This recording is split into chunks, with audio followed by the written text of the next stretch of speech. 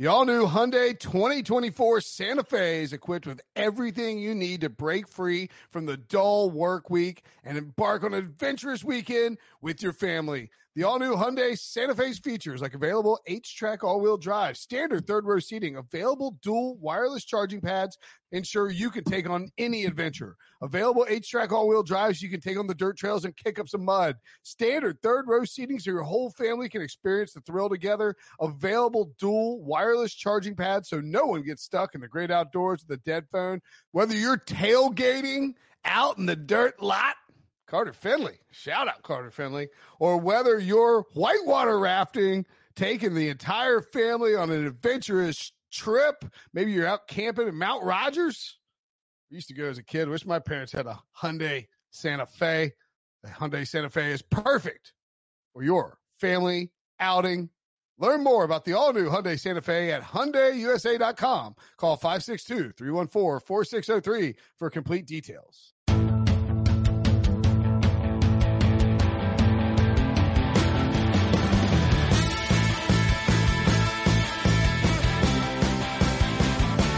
What's up, everybody? Welcome to the Pick Six Podcast, CBS Sports Daily NFL Podcast. I'm Will Brinson. I'm your host.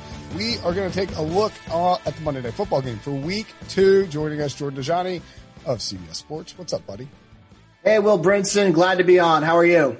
I'm doing great. I'm doing better now that I get to see this delightful jacket that you're wearing. People should go to Pick Six. YouTube.com/Pick Six. You can subscribe there. If you listen to the podcast, please go subscribe. We were trying to win a pizza party. You can watch all of our shows on there as well. We have, of course, the Picks podcast. We also have a YouTube exclusive for early Week 3 lines that you can get on. You can go watch the Steve DeBerg loudspeaker shoulder story as told by Randy Cross on there. And you can see Jordan's incredible jacket, which features palm trees and flamingos. Have you worn that in a serious setting before? And or is that something that you like what's the story behind the jacket? Yeah, absolutely. I've worn this in a serious setting several times. And to be honest with you, it's my gambling jacket. That's what I call it. And of course, Monday Night Football is out here in Vegas. This kind of has a South Florida feel, I guess, to it. But to me, it's my Vegas jacket. So okay, ready to get going. All right, I like it. Well, let's talk about the game that is happening on Monday night. The Saints are at the Raiders, the Las Vegas Raiders. They open up the new stadium there in Vegas. The over-under 48.5. The Saints minus 5.5. The money line minus 230. The Raiders plus 195. How do you think it plays out? Michael Thomas out with an ankle sprain. He was going to try and force it. It was ridiculous. Marcus Davenport out with an elbow injury. Trent Brown currently doubtful with a calf injury, and Henry Ruggs questionable with a knee injury. I think obviously the Michael Thomas injury is enormous for the Saints. I mean, he's their most important offensive player besides Drew Brees, I guess, maybe Alvin Kamara. How do you see these injuries impacting this game? Yeah, obviously the Michael Thomas injury is a pretty big one, but at the same time, I think I have enough confidence in the Saints offense to kind of get the job done in prime time now on this awesome stage in Vegas. And to be honest with you, it wasn't like Michael Thomas was a huge part of the game plan in Week 1 against the Tampa Bay Buccaneers. So I like that in the fact that maybe it brought down the line a little bit to 5.5. So I'm going to jump on that to give away my pick already. So they have some other weapons on offense. Alvin Kamara is finally healthy. We can get into that later. Now, when it comes to Marcus Davenport, that's a kid who I like. I thought he was primed for a really big season. Now he's missed 2 games.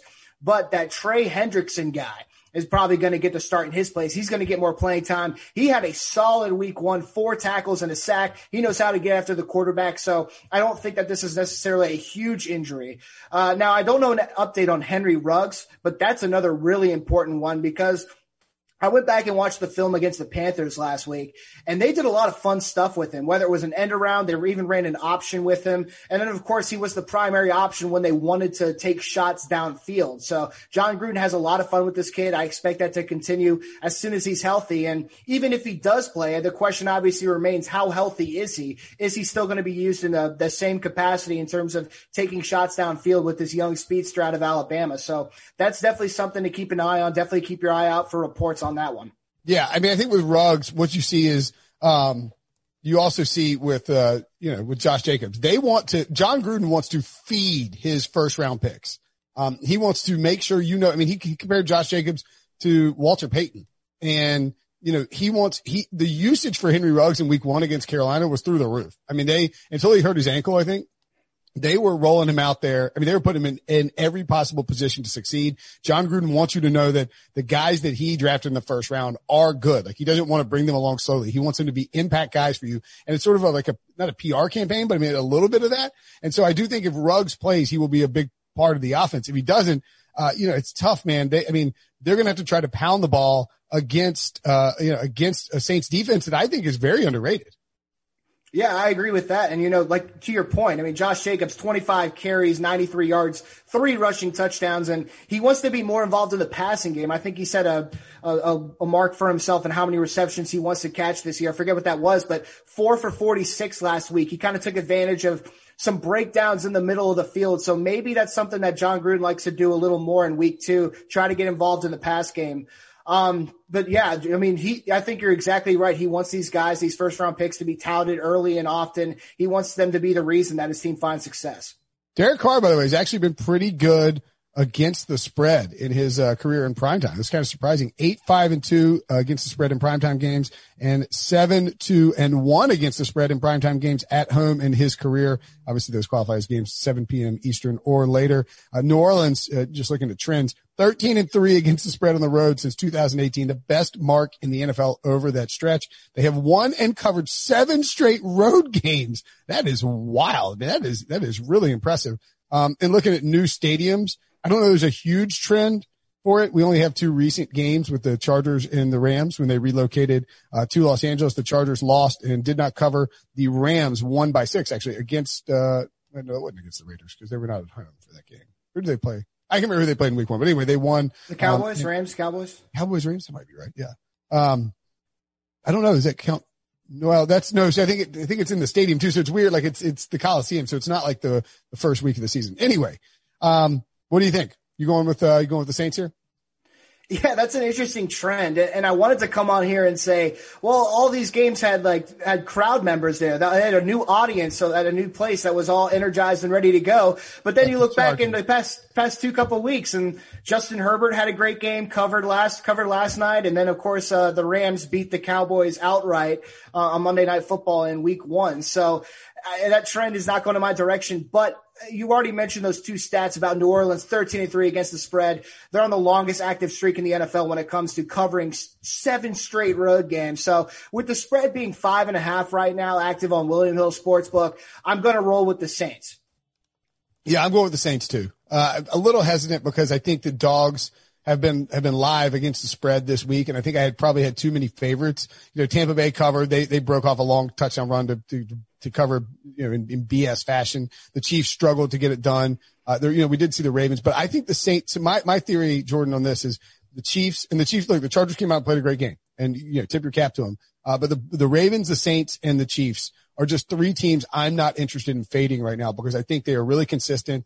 They are locked in, and I don't know that the Raiders, even without Michael Thomas, have enough firepower to slow down the Saints on offense. So I will also take the Saints.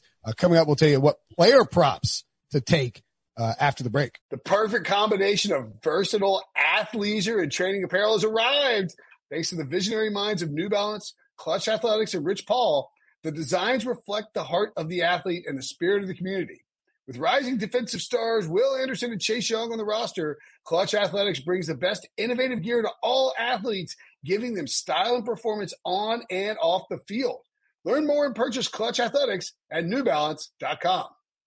Okay, so player props, obviously a big part of the modern day NFL gambling scene. What are you looking at in terms of props for this matchup between the Raiders and the Saints? So since I was creating the gambling guide for CBS Sports, I've been kind of looking over these player props over the past few days. One that I grabbed and published over this weekend that is now off the board, surprisingly enough, is Alvin Kamara, total rushing touchdowns. The line was at 0.5, and that was at plus 190. Now he only scored 5 rushing touchdowns, I think, last season, but it was pretty clear he was not healthy at all. He was hampered by injuries. He had a rushing touchdown and receiving touchdown in week 1. He was also being featured kind of as the goal line back, which was surprising enough. So I jumped on Alvin Kamara plus 190 to score 1 rushing touchdown. This morning I checked to update that piece, and that was off the board now. So I had to pick another Kamara prop, and I found a kind of a double result one where Alvin Kamara and Jared Cook to score touchdowns. So obviously I believe that the Saints are going to score more than 14 points in this game. Jared Cook led the Saints in receiving last week, and he's a former Raider as well. I believe that Alvin Kamara is going to score a touchdown, and Jared Cook can get 1 as 2. That's at plus 350, so I was intrigued by that. Another one I want to throw at you is I'm keeping in the rushing game for the Saints. So Latavius Murray, his over-under total rushing attempts is at 8.5. And I grabbed this weekend at plus 100, and now it's minus 115. So last year he averaged a little over 9 rushes per game. You can argue those stats are inflated because of Kamara's health or lack of health, I guess. But he did lead the Saints in rushes and rushing yards against the Buccaneers, 15 for 48. So what I took away from that is that he's a legitimate part of this offense. I think he's going to clear 9 carries, especially if New Orleans jumps out to an early lead and they need to chew up clock. Kamara wasn't necessarily the bell cow. Maybe in the offense he could be considered that because of what he does in the receiving game. But in terms of rushing attempts, that was Latavius Murray last week. So 8.5 is a low over-under in my opinion. I'm jumping on the over there. All right. I like, speaking of Kamara, I like the over on receiving yards, 38.5. I would anticipate, he had 5 receptions last week. The Raiders only gave up 3 catches to Christian McCaffrey, who was really more featured as a runner. He had 23 carries and just 4 targets and 3 receptions. But I think with the absence of Michael Thomas, you'll see Alvin Kamara involved in the passing game a lot more. That could be like, I think what they're not just gonna, okay, we don't have Michael Thomas, let's replace him with Tre'Quan Smith. That's not what they'll do. What they'll do is probably use Latavius Murray in the backfield more, split Alvin Kamara out, and diversify the passing game by allowing Kamara to be a big factor in catching the ball. So, in my opinion, I think what you want to do is maybe target some of these Kamara passing props because I think he'll be more involved in it as a result of that absence. I don't know, over 5.5 receptions is a lot, which is plus 125. If it were 4.5, I would love that over. I would be a little hesitant to take the 5.5, but I do think they could feed him in the passing game, with Michael Thomas out. Emmanuel Sanders, over 4.5 receptions at William Hill is plus 120. I'll take that. I mean, again, he's not going to just replace Michael Thomas, but I mean, they'll use him on those slant options that you always see Thomas run. I like the over on that spot. Yeah, and the slant was a good pattern that the Raiders actually ran against the Panthers last week as well. So, and like you said, he's not going to exactly replace the kind of production that Michael Thomas brings to the table, but he is going to be that new number 1 wide receiver. And he only had, I think, 3 catches last week. He started to get featured a little more in the offense as the second half rolled along. But yes, I think he does replace Thomas as the number 1 wide receiver. That's an interesting prop. I would hop on that as well with you. And going back to Kamara for a sec, he had 5 catches last week, which was tied for a team high with Jared Cook. So if he truly is going to get more reps where he's split out wide, then he could clear that over. Yeah. What on the Raiders side, anything stand out to you? I love the idea right now. So you can take this on William Hill right now and I would assume, so they don't have Henry Ruggs props up because he's questionable, right? You're not going to put a prop up for Ruggs and then everybody bangs the under and then he doesn't play. If he does play, if he's active, then you'll see him pop up, I would assume right before game time, maybe not, but Darren Waller over 47.5 receiving yards. Without Henry Ruggs, Waller is going to be a major factor in this passing game. And Derek Carr loves to dump it down to Waller when things aren't going well. He's a safety valve. And I cannot imagine him being under 50 receiving yards. Plus, whether the Raiders are winning or losing, if the Raiders are involved in a shootout with the Saints, Waller's going to be catching a bunch of passes. If the Raiders are getting blown out, they're going to dink and dunk their way to Waller all the way down the field. So I don't really understand why it's that low. I mean, I guess you can't put him at 60 or anything like that. I like his over on receptions at 4.5 too. Now, if Ruggs ends up playing, this could flip on you. But I just think the way that they utilize Waller in this passing game, it's hard not to like his overs in these spots. I'm certainly with you on the over for receptions. Now, he had 6 for 45 last week. You know, he didn't exactly stretch the field by any means of the imagination. Not that that's his main role on offense. So I'm a little questionable on the receiving yards. For the one prop I did have for the Raiders, it's actually Derek Carr, total passing completion under 23.5. So according to Sportsline data scientist Stephen O., his projected stats are around 21.2 completions, 239 yards, 1.4 touchdowns. So he expects Carr to hit this under. He completed 25 or more passes only 6 times last season, so it's not something that happens more often than not. And even though Las Vegas trailed Carolina in the fourth quarter last week, Carr still completed only 22 passes, I think. So, and just another thing that's worth pointing out is that while the Saints as a whole did not really play well against the Buccaneers in their season opener, I thought the secondary did. I mean, Tom Brady only completed 23 passes, threw a couple picks. I think C.J. Gardner-Johnson led the team in tackles or something crazy. So I'm going to stick with the under 23.5 completions for Derek Carr. One more prop that I'll throw out there, and then we'll get to DFS. But Josh Jacobs is considered not necessarily a great receiving back. Coming out of college, and everybody, they're like, oh, they'll use Jalen Richard, they'll use all these other guys, in the passing game, et cetera, et cetera. Well, he had 6 targets for 4 catches and 46 receiving yards, against the Panthers in week 1. That is we were talking with Nando DeFino on the Fantasy Football Today Twitch stream. He thinks like he would take Jacobs. If we were redrafting right now, he'd take Jacobs like 3rd overall. I don't know that I'm quite that high, but I do think that 6 targets and 4 catches in week 1 shows that John Gruden wants him to be a multifaceted back. I don't know that the prop number on this is necessarily caught up. It is 2.5. Now it's juiced to the over at -135, but I really like the idea of betting on Jacobs over in receptions and over in receiving yards, which is not a huge number at all either. We've got 17.5 for the over there. I mean, if he catches 3 passes, he's going over 17.5 yards. I just think that right now Jacobs is being treated as a traditional old school back, and he is being involved in the passing game because Gruden wants him to get the accolades, for the first round pick. So I like the over from Josh Jacobs there.